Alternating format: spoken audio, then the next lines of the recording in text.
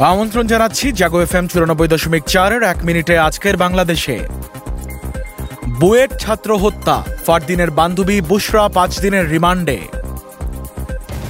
টিসিবির জন্য ব্রাজিল থেকে 66 কোটি টাকার চিনি কিনবে সরকার। কুষ্টিয়ায় ইউপি চেয়ারম্যান সহ 10 জনের যাবজ্জীবন। সংশোধন হচ্ছে ভোক্তা অধিকার আইন, দ্বিগুণ হবে জরিমানা, বললেন ডিজি। বনোজ কুমারের মামলায় বাবুল আক্তার একদিনের রিমান্ডে।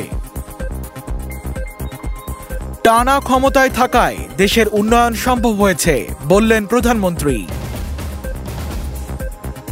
শনিবার থেকে গুলশানে মিলবে অ্যাপ ভিত্তিক পার্কিং সেবা। নানা আয়োজনে পালিত হচ্ছে শহীদ নূর হোসেন দিবস। ইডেন কলেজ ছাত্রলীগের স্থগিতাদেশ প্রত্যাহার। জঙ্গি সম্পৃক্ততার অভিযোগে জামায়াত আমিরের ছেলে গ্রেফতার। বাংলাদেশ শ্রীলঙ্কার মতো হওয়ার শঙ্কা নেই, বলছে IMF।